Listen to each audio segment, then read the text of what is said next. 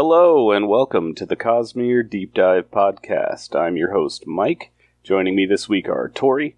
Hello, Internet. And Dave. Hi there. As always, we start with good thing. Tori, you wanna get us going? Sure. I have a cat in my face. Hang on. That is a good thing. Yeah, Yes, I enjoy it is that. A great thing. This is my cat, Spooky, who is 15 years old, I think. And every time I'm listening to the audiobook for Mistborn at home, he gets confused when he hears them talking about spook. Anyway, my good thing is a show I found on Netflix called The Dragon Prince. So it's only a handful of episodes, like 10, I don't know. And it's a fantasy with magic and elves and dragons. And I thought it was tracking a dragon, and they have to search for dragon prints to track him down. So what happened was the humans came up with some kind of evil magic that's not good. So all the other races drove the humans out to this kingdom in the west. And the elves and whatnot guard the border against them with the help of this giant dragon. But a year before the story begins, the humans increased their efforts in the war and managed to assassinate the dragon and also break the egg of the dragon prince, which is his only heir. So now there's not going to be another dragon king. And so the war has intensified, and everybody is all up in the humans' grill because they're trying to get retribution for the death of the dragon prince. And then it turns out the egg was not destroyed. It was just taken. So some conscientious princes from the human kingdom join up with this elf who was actually there to assassinate them in retribution over this crime, to try and take the egg back to the dragon people. But it was fun. It was perfectly suitable for families. The dialogue was hilarious. There was a lot of humor involved and lots of, a lot of fantasy tropes, but not overly predictable. So, yeah, I recommend it. Fun for everybody. Neat. Yeah, I just looked this up on TV Tropes, and apparently it's made by a couple of the same people who were fairly high up in the Avatar: The Last Airbender show. Yes, and you could totally tell from the show those were its origins, particularly in the witty dialogue that I mentioned. Neat. I'll have to check it out. Cool. Dave, what you got? My good thing this week is a video game on Steam, and it is called FTL, Faster Than Light. And I know Mike's a fan of this game. Yes, I have played it extensively. He didn't think I could beat it. There was one time I was streaming it, and he said, "You'll never beat the game with this setup." And I beat it, and I saved the recording, and we were supposed to watch it together. Oh, we never got back around to that, did we? Nah, but I was listening to the soundtrack this morning, which is phenomenal. If you like spacey, atmospheric music, it is just grand. It is on Spotify as well. If you go to listen to it on Spotify, look for the playlist FTL Reordered. All of the music, basically every song has two versions. There's the exploration song and the battle song version of the song. And the Reordered playlist plays you both versions of the songs back to back. The original album has all the explore music than all the battle music, but I think you get a better experience hearing both versions of each song back to back.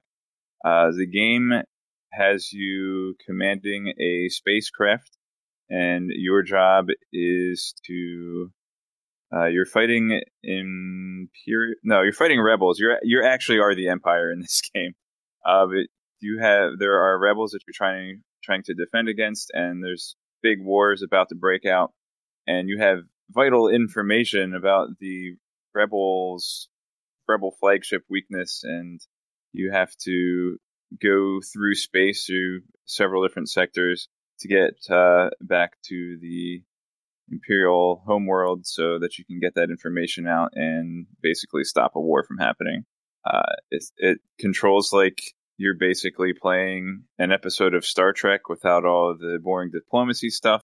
And I say that jokingly because I actually think the diplomacy stuff in Star Trek's really interesting because I'm a big nerd. But just imagine Star Trek, but only the battles and stuff and upgrades. Lots of upgrades.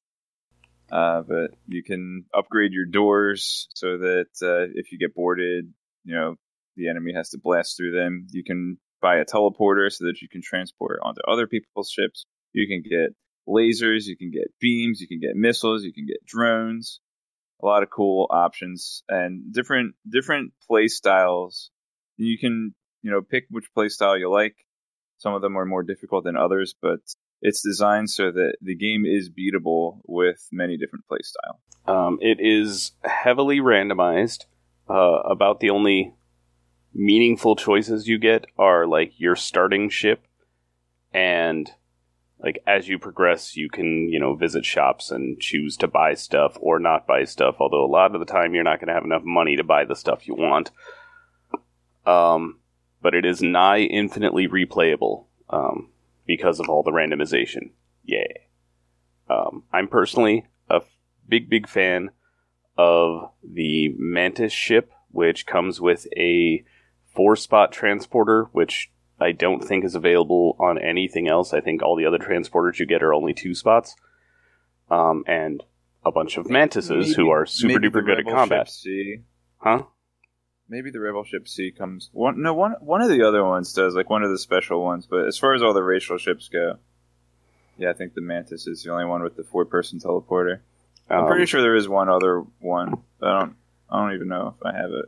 But yeah, that ship doesn't come with weapons because your crew is the weapon. And I mean, there are like drone ships that are just going to wreck your shop. But against like manned ships, at least early on, you are solid. You're going to go in there and just absolutely destroy them, and it's fantastic. It's a great early game boost. The problem is the drone ships don't have oxygen on them. Yeah. And all but one of the races in the game actually need oxygen to survive. Although the rocks don't need as much oxygen, so that's at least a little bit viable. Right. Anyway, super duper fun game, nigh endlessly replayable. I should get back into it. It's very, very good. Real quick though, my favorite ship is after you beat the game for the first time, you get a rebel ship actually, and it just has this one system. I think it's called OP Laser or something. You just sit and it charges and it like wipes out their ship in one shot if you can keep it powered on long enough.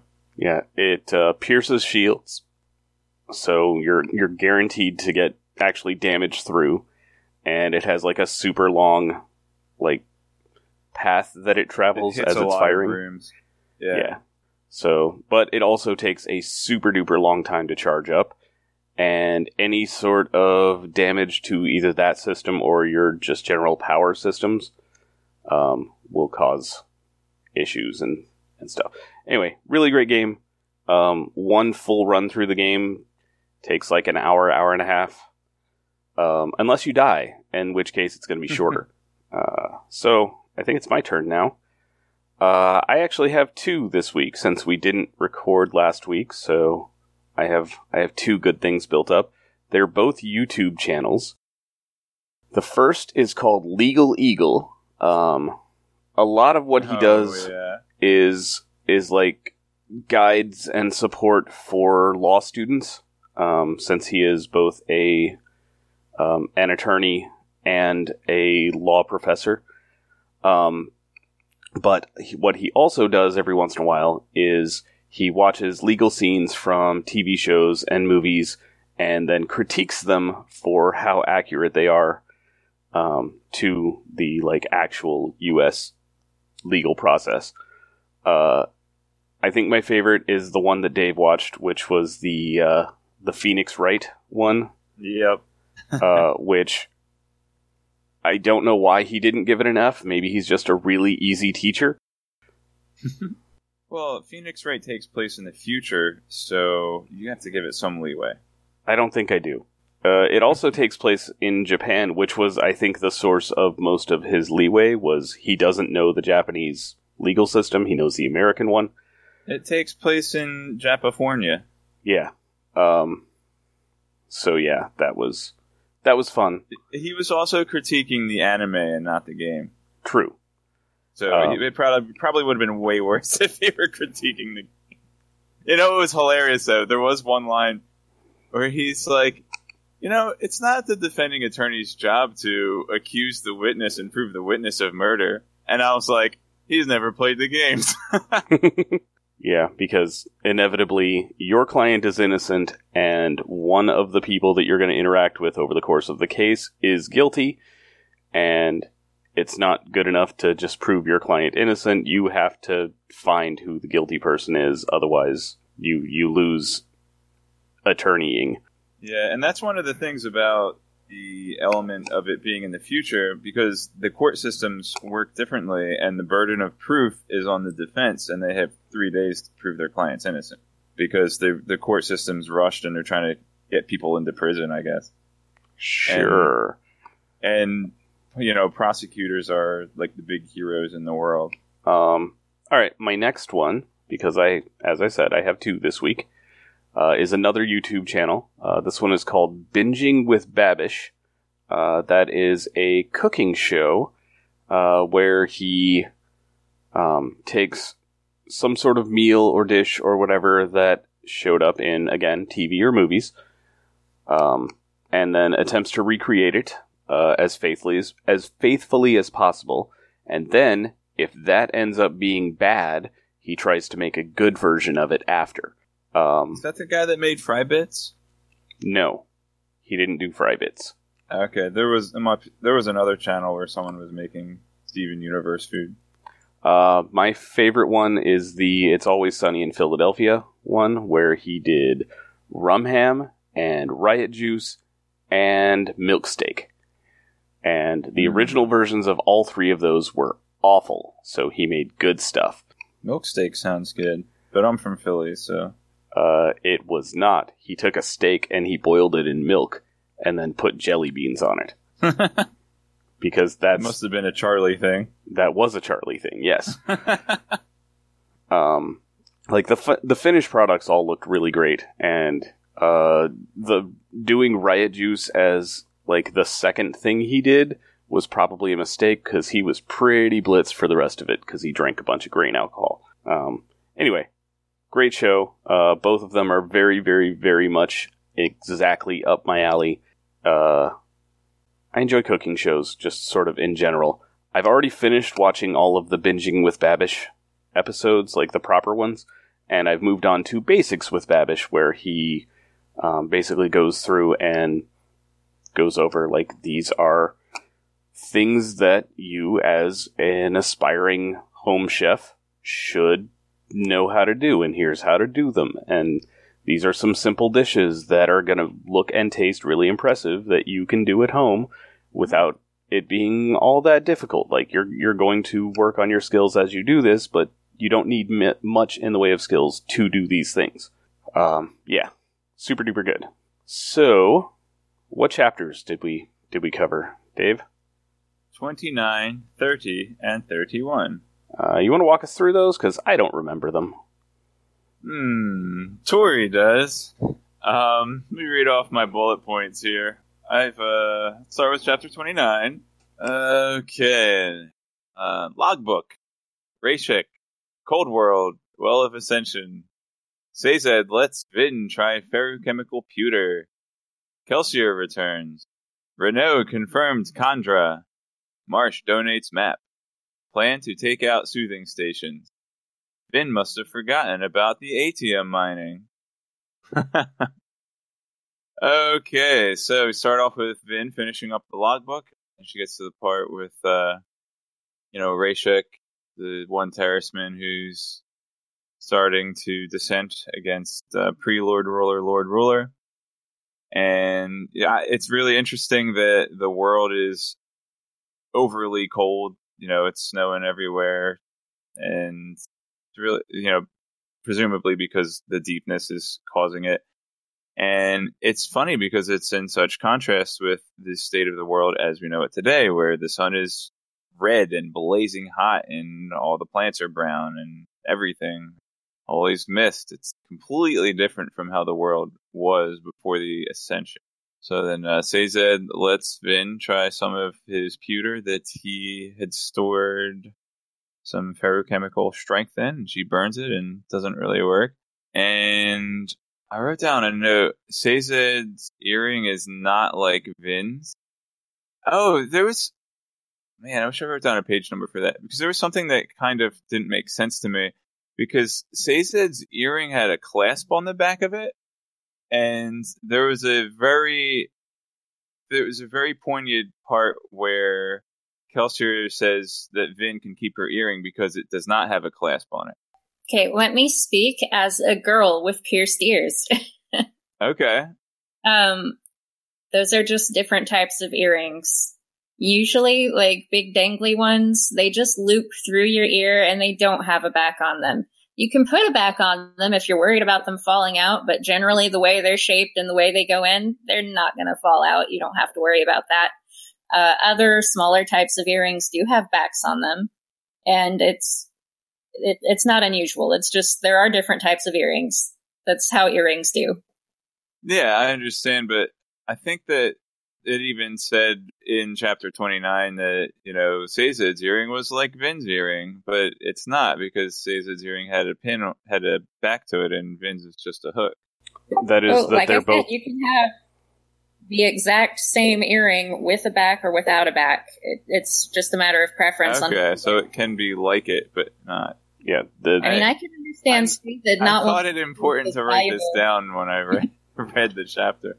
The descriptive there was that they're both like little studs of metal with a bit of other metal that goes into the ear. The difference is that Vin's is just bent so that it stays in place, whereas Sazed's had a proper clasp to the back of it. I still want to know what material Vin's earring is made out of, because, like, all right, we've learned that ferrochemical power is not transferable, so unless maybe Sazed stored something in that earring long ago and forgot about it, then it's not going to matter.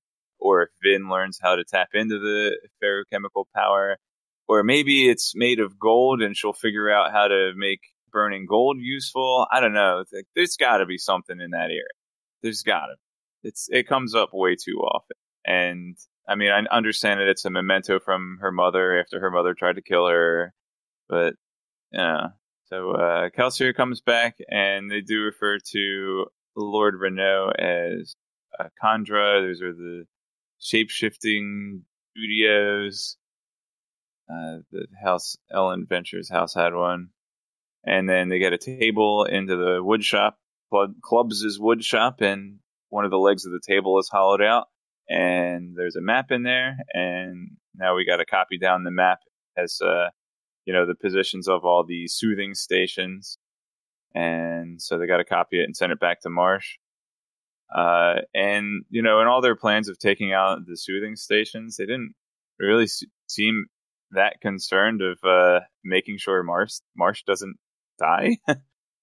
Because what they have all these little squads, right? All the army broke up and they hit them all in different places. So they have all these squads, and each squad's only going to know their particular part of the plan. So it's going to be hard to protect Marsh when they go and invade the soothing station. So watch out, dude.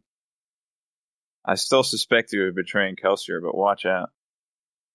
Okay, and then, they ask Vin, Vin, did you get any dirt on House Venture? And she's, oh, no, nothing. Couldn't find anything. I guess Ellen told her about the ATM mine. I guess she just slipped her mind. And that's the end of chapter 29. Any questions, class? No. Okay. Then, on to chapter 30. I wrote creepy ball, anime fight scene, and maladroitly. Every time I read the word maladroitly in the text, it stands out to me now. Thank you very much, Mike.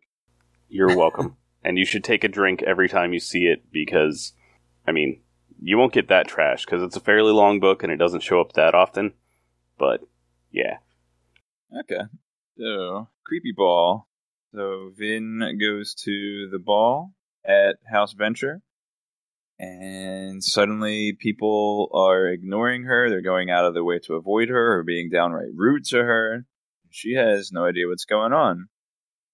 And then she and Zazed, I think she actually finds out that this is the last ball. This is where the houses are finalizing their alliances and getting ready for war. And since House Renault made itself too much of a neutral force, Vin is a liability and nobody can trust. So she does get to meet up with Ellen, and, Ellen just breaks up with her. He says, we were both playing a part. We both know it. It's time to end the shenanigans. So she's all upset, and she goes over and finds her old friend Kliss. Kliss is the vapid airhead, the ball gossip. And Kliss actually turns out to be really clever. What Kliss does is she acts like a big gossip so that she can infer information based on the obvious lies that other noblemen tell her. So, oh, so-and-so attacked what's-his-face, and she's like, all right, now why is this house spreading a rumor about this other house? And she pieces together a lot of information in a negative sense that way. And through her powers of deduction, she learned that that House Eladriel is, at this very moment, going in to assassinate Ellen Venture, and that Straff Venture is playing a part in it and allowing the attack to happen. Straff Venture would love nothing more than an excuse to write off the heir to his house, because he doesn't trust Ellen to take over after he's gone. And Vin finds out about this, and despite having just been dumped by Ellen, she still cares for him, and she wants to go save his life. And so she does. She allumants out of a window in the hallway and flies around and uses her heightened pin senses and whatnot to go and starts taking off her dress like mid allumancy as she's flying through the mists. Time out real quick. Yeah. I am disappointed in you for not using the word defenestrate. I don't think she self-defenestrated. Yourself. Self-defenestrated? She did. If you're throwing something out of a window, even if it is self, maybe self-defenestration. I can see it. I only bring this up because that is my very favorite word in the entire world. Defenestrate. Okay. Yeah. And I learned its definition. My favorite word is asunder. I learned its definition from an episode of The Spectacular Spider-Man, which, if I haven't done it as a good thing, and I don't think I have, I really should. Is that like the thick line cartoony one where he's like in high school and not Kitty Pryde, Black Cat's still a thief, and like did you say Spectacular Spider-Man? Spectacular Spider-Man. And Aunt May is like younger? I think so, but there have been many, many, many Spiders-Men, and we might be talking about different things, even though you're giving a pretty solid description of it. Okay, but if you're talking about the cartoon, The Spectacular Spider-Man, that was around maybe like 10 years ago, yeah, that show was really good. Yeah, it was a good thing, and it had a great theme song, like really good theme song. Spider-Man, Radioactive Spider-Man. No, that was the 90s one. I loved that show when I was a kid. Oh, that did not stand up to the test of time at all. Oh, man. I haven't gone back and watched it, but I've heard that. Like, you should just to get it for yourself instead of taking someone else's word for it, but oh man, you really shouldn't. I usually take Nostalgia Critic's word for stuff like that. It doesn't hold up at all. The 90s X-Men cartoon does. Like, that was phenomenal. And despite the fact that they came at it about the same time and like were made in a very similar way, yeah, no, Spider-Man doesn't hold up at all. Interesting. Anyway, I should watch back to the book. And... Yes. Okay, so there's this really kind of humorous fight scene. Actually, I just imagine this if there were a Mistborn anime. This scene would be so good. You'd have like, this is the scene that would be part of the intro. I consider this fight scene to be basically the final exam of the book of, do you understand Allomancy? Because you really need to by now. So, Vin is up against, I think 2 Mistborn and 4 Mistings. One of the Mistborns, she learns, is Sean Olariel herself. And they're just, like, maybe a couple coin shots, a couple, pullers. I forget what the pullers are called. And actually, there's a glossary in the back and a quick reference guide for the different allomantic powers, which I just discovered this week. That is, I discovered the glossary. I didn't discover allomantic powers. Be careful with those. Those are there's one of those in the back of just about every book in the Cosmere. If you look there too early, like you're far enough along in the book now that it's not an issue for this one. This one, everything I had read in the glossary was something that I had already read about. But. Yeah, just be careful with that in future books, because it does basically assume that you have the information from the book you're reading before you get there. Okay. Like, from the ending of the book or from the middle of the book? A little bit of everything. Alright, just tell me when I can read them. Yeah, you're good for that one now. I don't know when you will be for the next book. I can do some digging and figure out exactly when you'll be okay. Okay. So, alright, continue. Okay, so the thing that's I love about this is they're throwing armored soldiers at each other. And it actually reminded me of an episode of Ranma Half where oh my gosh, I love Ranma 1/2. Ranma and Kodachi Kuno are having a martial arts gymnastics fight. If you've never watched Ranma Half, then you might not understand martial arts gymnastics. But in the world of Ranma Half, everything, including takeout delivery. They've got martial arts figure skating and martial arts takeout delivery. Like, you signed us up for a figure skating contest. No, it's a martial figure skating contest. And Ranma's so good at martial arts that no matter what he's doing, if it's martial arts, he's good at it. Yeah, it's always, we can win. It has the word martial in it. We can win.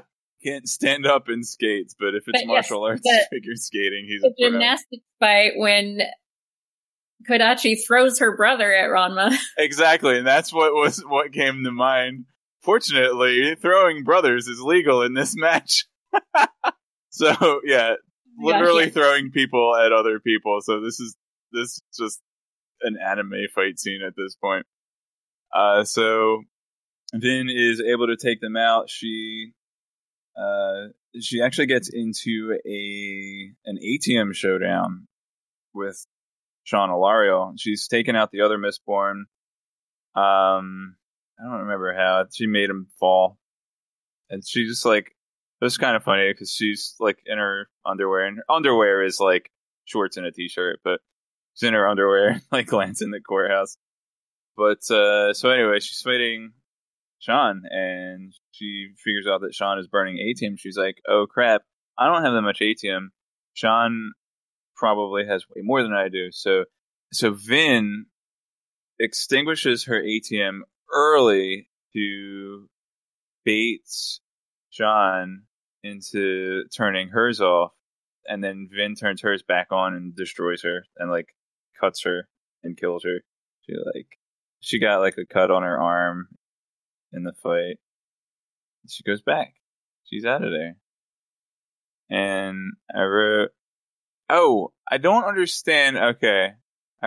Why doesn't the ATM precognition let them see when their opponent is going to burn ATM? Like, if I'm burning ATM, say, alright, Sean is burning ATM, can't she see that Vin is about to burn ATM and prevent her from doing it? Like, Why isn't the first person who burns atium just automatically win? Because atium is exempted from atium. Is that a fact, or are you saying? If it's not, then the scene doesn't make sense because of the things you're pointing out. Okay. All right, then. So, atium, not only burning atium gives you precognition, but atium itself has precognition and prevents itself from detecting itself. Got it. That is Loophole probably closed. the best way to put that, unfortunately. All right. I accept it. Real quick, have you noticed the pretty vast difference in fighting styles between Vin and Kelsier? Well, Vin is more clever, and she's better at hiding and being sneaky. Kelsier is really flashy. I didn't really think well on it, but now that you mention it, I mean, there's an obvious difference. And also, Vin is learning to use her training from all the individual mistings. Like, this whole only burn your metals when it'll give you the most advantage. That's exactly what Ham told her to do. I'm referring more specifically to Kelsier, and think back to the paperweight scene. Mm-hmm. Kelsier likes to chuck things at people.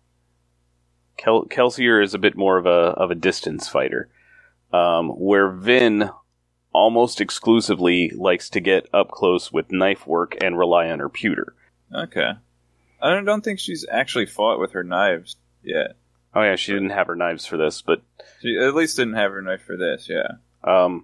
yeah, no, like even when she has coins and could be shooting them at people, she generally doesn't.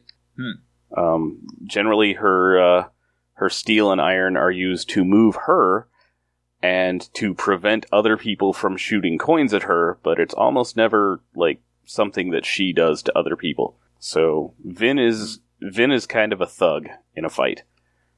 Well, and I think part of that, I don't know that Brandon Sanderson thought this far into it, but it matches the psychological profile he has set up for her as growing up a poor ska with nothing, that, of course, she wouldn't want to throw things around. She's more likely to want to hold on to things. That was addressed, when Kelsier was training her, how, like, he's just going to leave that coin sitting on the ground. Yeah. There's a fun thing during, I don't know if I brought this up before, but during a Q&A with Brandon Sanderson, the guys who make the Wheel of Time Spoilers podcast managed to get a question in, and they asked if there are any ska who just sort of follow Mistborn around and survive on the coins that they leave lying around everywhere as they jump around the city. What was the answer? Probably not, but it got a laugh out of him. I think there is one point where either someone picks up a coin or like they're like, well, someone's going to pick up that coin tomorrow. They do actually make that. Yeah, so Shauna Lariel is dead. Vin won a Mistborn v. Mistborn matchup. More than that, even, because she had to take out another Mistborn and 4 Mistings to get to that point. Yeah, but that other Mistborn didn't have a name, so he doesn't count. Right. Well, it also didn't have a face. Even though Ven didn't have her knives in this fight, just going along with what Dave was saying, she did kill Sean by, I think she grabbed an arrow out of the air and ran. Oh, yeah, she matrixed an arrow and stabbed her with it. That's what it was. 2 arrows, because the first one didn't quite drop her because of pewter. Okay, chapter 31. Start off the chapter with the good old time making fun of Breeze. He's like, he is so Fraser Crane.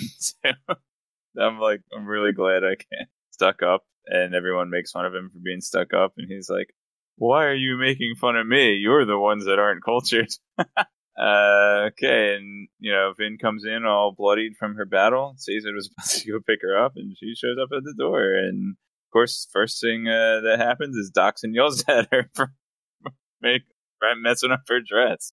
Because Doxson's the bookkeeper, he has to buy all these dresses and things. And of course, Spook is there, and he's all flustered because she's in her underwear, which again is like a t-shirt, but still. Yeah, she is fully dressed, except on a technicality. Yeah. And that they actually say that. She's like, oh, this is what I wore as a ska, basically. And the guys are like, yeah, but it's the idea that it's like, it's forbidden to see you in this outfit, though. Okay. And, Kelsier and everyone are like, well, Kelsier's like, yeah, you ruined the plan for this boy. What are you doing? Well, after she tells him that she kind of, sort of killed a Mistborn and saved Ellen Venture. And, Vin goes off. He's just like, okay, Kelsier and all these other guys in their crew, you don't know what it's like to be a Sky. You're too far removed from your roots, because of your power or because of your wealth. You don't know what it's like to go to bed at night hoping that your crew members don't kill you or do other things to you. You don't know what it's like not knowing where you're going to eat, not being clean.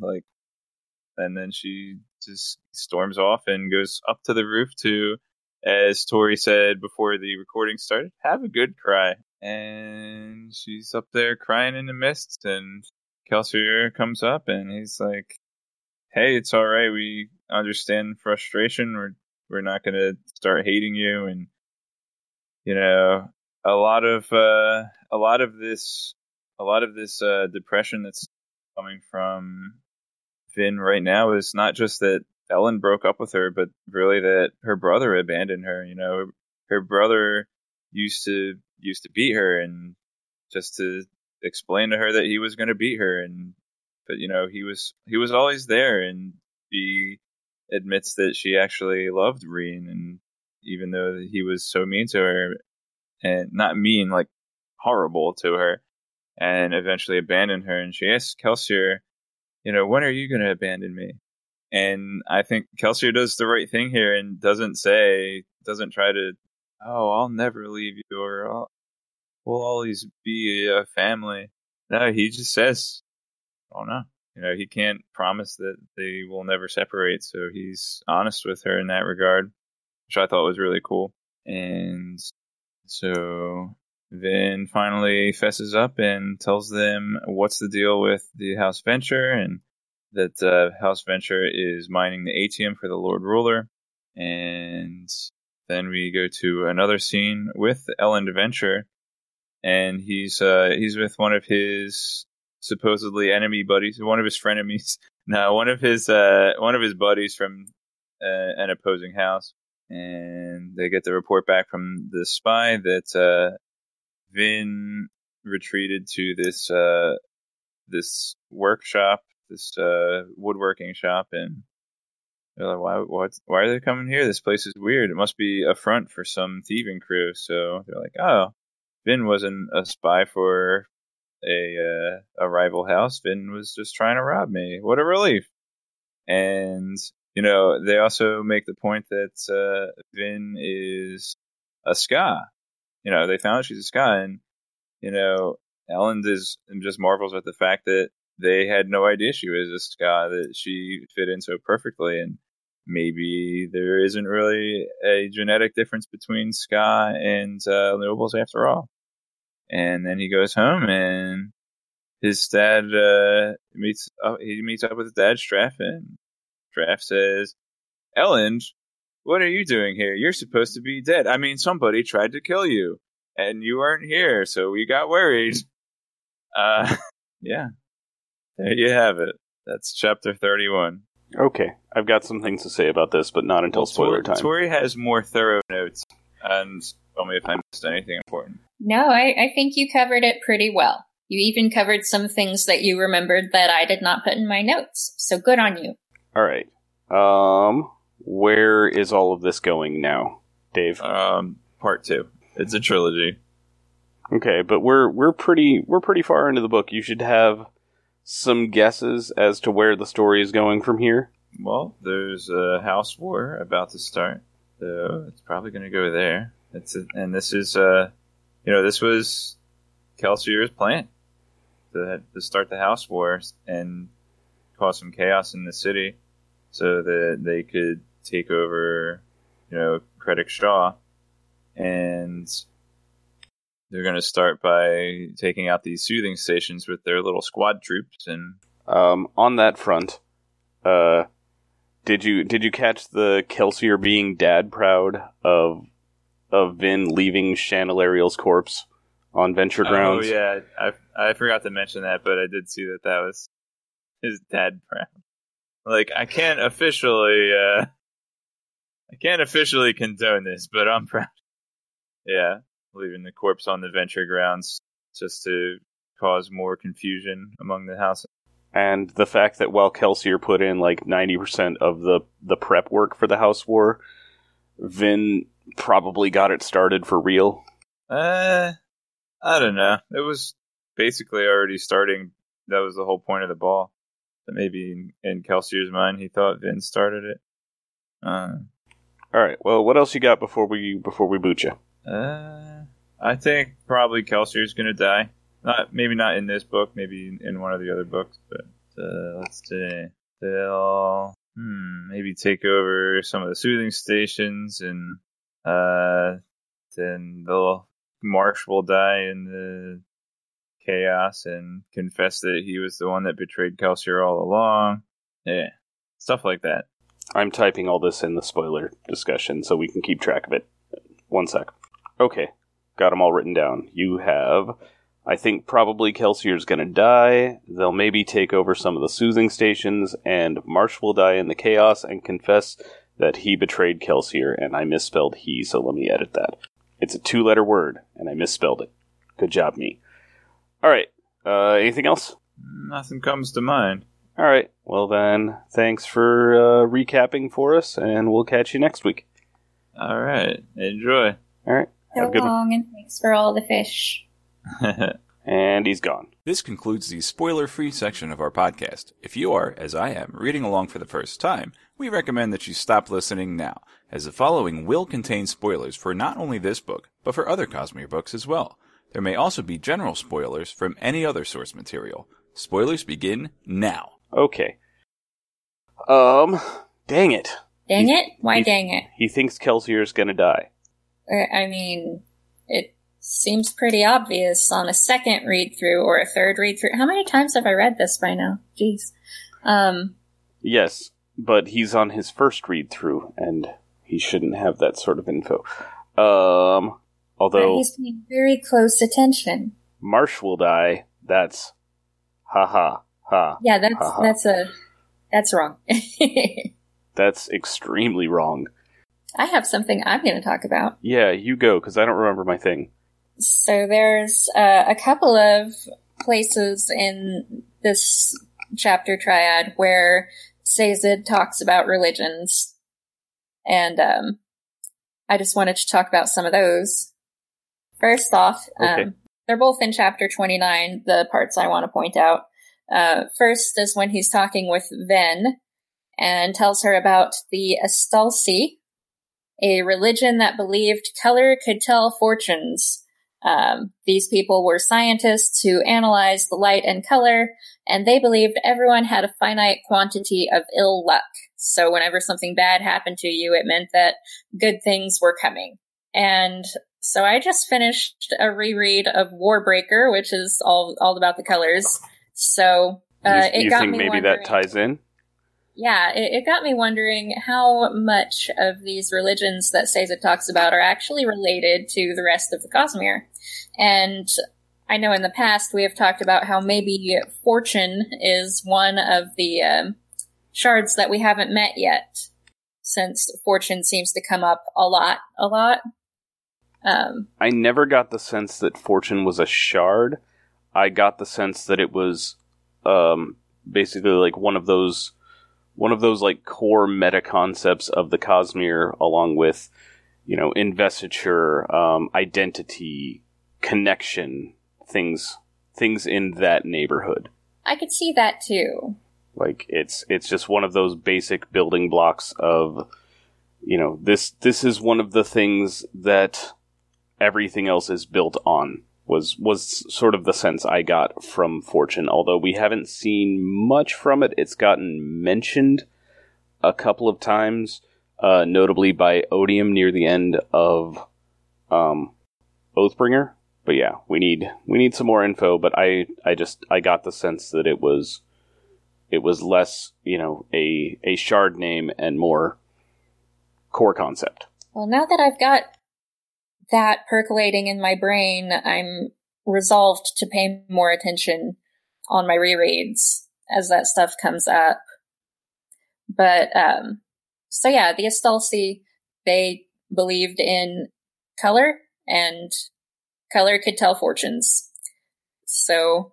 All right.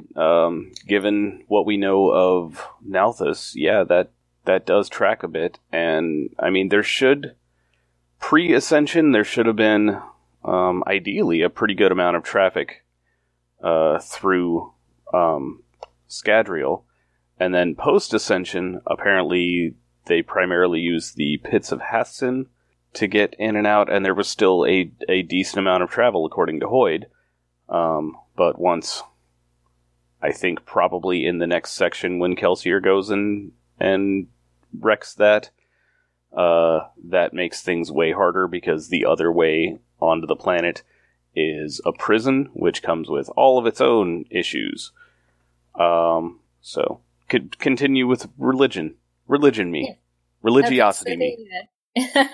The other religion that Sazed talks about, two religions, when he's having a conversation with Kelsier at the end of that chapter, and Kelsier says, hey, tell me about another one. And so Sazed starts by, and I didn't write down the name, but talks about a religion that was really into maps and cartography, and they believed that once they had the map of the world, once they had everything documented and recorded, that basically all their problems would be solved and they would find everlasting peace or whatever. I don't know. They were really into drawing maps. And then Kelsier's like, oh, tell me about the Vala again, which is one that they've talked about before. It was the one that lasted the longest in opposing the Lord Ruler. The religion... Even though the Lord Ruler... Sorry, the map-making religion was called the Truth of the Bennett. Ah, yes. I don't know if that's relevant, but just the idea of maps and things. But then the Vala was the one that the Lord Ruler tried really hard to quash it by killing all the leaders, and that just made the people even more fervent in their beliefs, and so they opposed the Lord Ruler the longest. And Kelsier says, let me grab my book and see what he says. All right. I just needed to be reminded that there were people who fought even when things looked hopeless. And wow, just that whole passage is so much foreshadowing for, like, when you know how the book ends and you read that, just that page, it's just, wow, Kelsier, that really was his plan all along. It's surprising the first time you read it, but when you read it again, you can see that he really had that going the whole time. Yes, which that actually leads into what I now remember is the thing I was going to talk about, which was Vin, when are you going to abandon me? And Kelsier, I don't know. Because he doesn't know exactly when he'll need to sacrifice himself, but he does know it's coming, so he can't in good conscience tell her, nah, I'm not going to abandon you. Right. So there was an extra layer to that Dave didn't get yet, because he's not there yet. But I love that he picked up on it a little bit. But, oh man, just stab, twist, twist, twist, twist. Ugh. So, yeah, that was pretty much all I had. And we're nearing an hour. We are nearing an hour. So we could have a short spoilery section today. Oh, I do want to bring up, we met, my very good adult son who's trying his best, Felt, who we don't get to see again until Oathbringer. He shows up in one of Dalinar's flashback chapters where he goes to meet the Night Watcher and seek out the old magic, because Felt is originally from Scadrial, at some point travels to Roshar, and at some point before taking Dalinar to the Night Watcher, went there himself to try to get old magic powers. and got turned away because he's a little bit too foreign. Yeah. And that just reminds me that I love how subtly done all of these are. So having just finished a reread of Warbreaker, and Hoyd's scene in that book is Ciri wanted a storyteller, and so they got this storyteller from outside of the palace, and it happens to be Hoyd, and he tells her a story. And so when you're familiar with the wider Cosmere, you know who he is, and you know that that's actually a deep and meaningful thing. But if someone was just picking up the book and reading it for the first time with no knowledge of the rest of what was going on, then it wouldn't seem jarring or out of place. And you get a lot of that with these world hoppers, that they're just sort of gently inserted into the story, and you really have to know in order to catch that this is what's going on. And so when we were talking about the religion on Scadrial that's all about colors, or was before the Ascension, just the idea that there could have been some world hopper from Nalthus that came along and introduced their beliefs on Scadrial, and yeah, that's all I was going to say there. I would actually think it would be many world hoppers in order for them to have colors cataloged that extensively, just because it does take a certain heightening to even, notice the subtle variations in color from one hue to the next to that level. Yeah. So it would have to have been like a whole little immigrant population, you think? A rich immigrant population. Yeah. Although pre-Ascension, there's still Feruchemy, but there wasn't really Allomancy. There were a few Allomancers. It's suggested that Alendi was probably a bronze misting, but Allomancy wasn't really known at that point. And sort of by the same token, Hemalurgy probably wasn't even anything.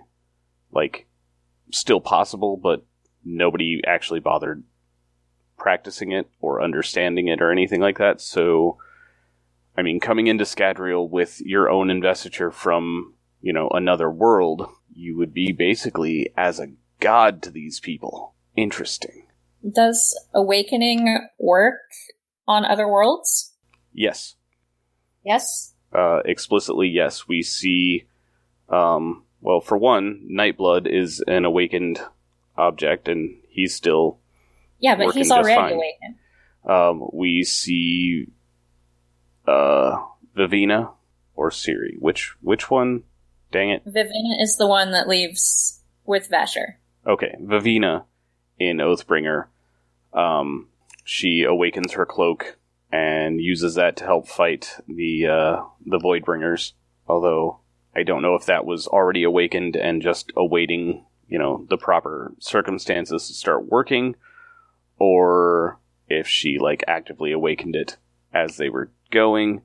And then that brings up a secondary question of, if she did actively awaken it, was she using Stormlight to do so, or was she using breaths that she already had? I'm leaning more toward the breath segment. Yeah. But now we're sort of getting into the interaction of various magic systems together, which once Hoyd has at least the second heightening, I think, is the bare minimum he's supposed to have for perfect pitch. He should be throwing off color in a ring around him. Not super duper noticeably, but anybody who's looking should be able to see it. Which, since we never get any sort of hint of that, I'm guessing that he's just burning copper all the time to suppress that. Which then suggests that copper would suppress that, which I would guess, would work. No, can't they just suppress it also? Because Vasher being a returned is supposed to be of the fifth heightening, but you don't know that until the end of the book. Maybe. Because he's got some way of hiding it. I felt like that was an act of concentration, and Hoyd, if he can burn copper and it interacts in the way that I suspect it does, would find that way easier to do. Just keep copper going all the time. I do have a little bit of curiosity here. Once you have allomancy, as Hoyd does, do you require metal from Scadrial to burn, or would any metal from anywhere work as long as it was, the right metal, basically? That is a good question. Right off the cuff, I want to say any metal would work, but we know that with breath, only Nalthians have the right breath to make that work. Right. So... Also, in Mistborn Secret History, when we see Kelsier, in the cognitive realm, metal is super duper bright. Like, it's clearly invested. Metal and people are, like, all lit up. Where that wouldn't necessarily be the case on other worlds, so I kind of wonder how that would work. Sort of a corollary to that, now that Hoyd is also a Lightweaver, could he transform things into the metals he needs to burn, since he now has that power? Right. Although, good questions. I think it's... No, it wasn't suggested that, they couldn't make steel. They totally could, it's just harder to work, and they're under time constraints, so they went with bronze. Yeah. That was how that worked. So presumably they could take, blocks of stone and transform them into steel, which then suggests that just about any other metal would also work. Probably not aluminum, because that's funky in the Cosmere. Hi, Cat. I don't know. I don't know where I'm going with this. I don't either. It's interesting, though. It is. In Brandon Sanderson news, Skyward is coming out very soon. I'm excited about that. It's exciting. Planning on picking that up around Christmas time. We got a new car. It's not related to Cosmere stuff. No, not Cosmere related at all. We got a new car because our old car died Thursday morning as the wife was driving to work. She got almost an entire block away from the house. So yeah. The original plan was to go hunt for a new car around March when taxes came in, but that got scrapped because we need a car. Alright, I'm rambling on completely unrelated things, so yes, you got anything else? We should probably call it right there. Okay, I may cut this whole section. I probably will. Just the car part. Yeah. So, alright. Good night, everybody. Good night, Internet. This has been the Cosmere Deep Dive Podcast. Follow us on Twitter at CosmereCast, or like us on Facebook. Our theme music is Traveling Made-Up Continents by Gillicuddy, used with permission. Hear more from him at the Free Music Archive. Thanks for listening.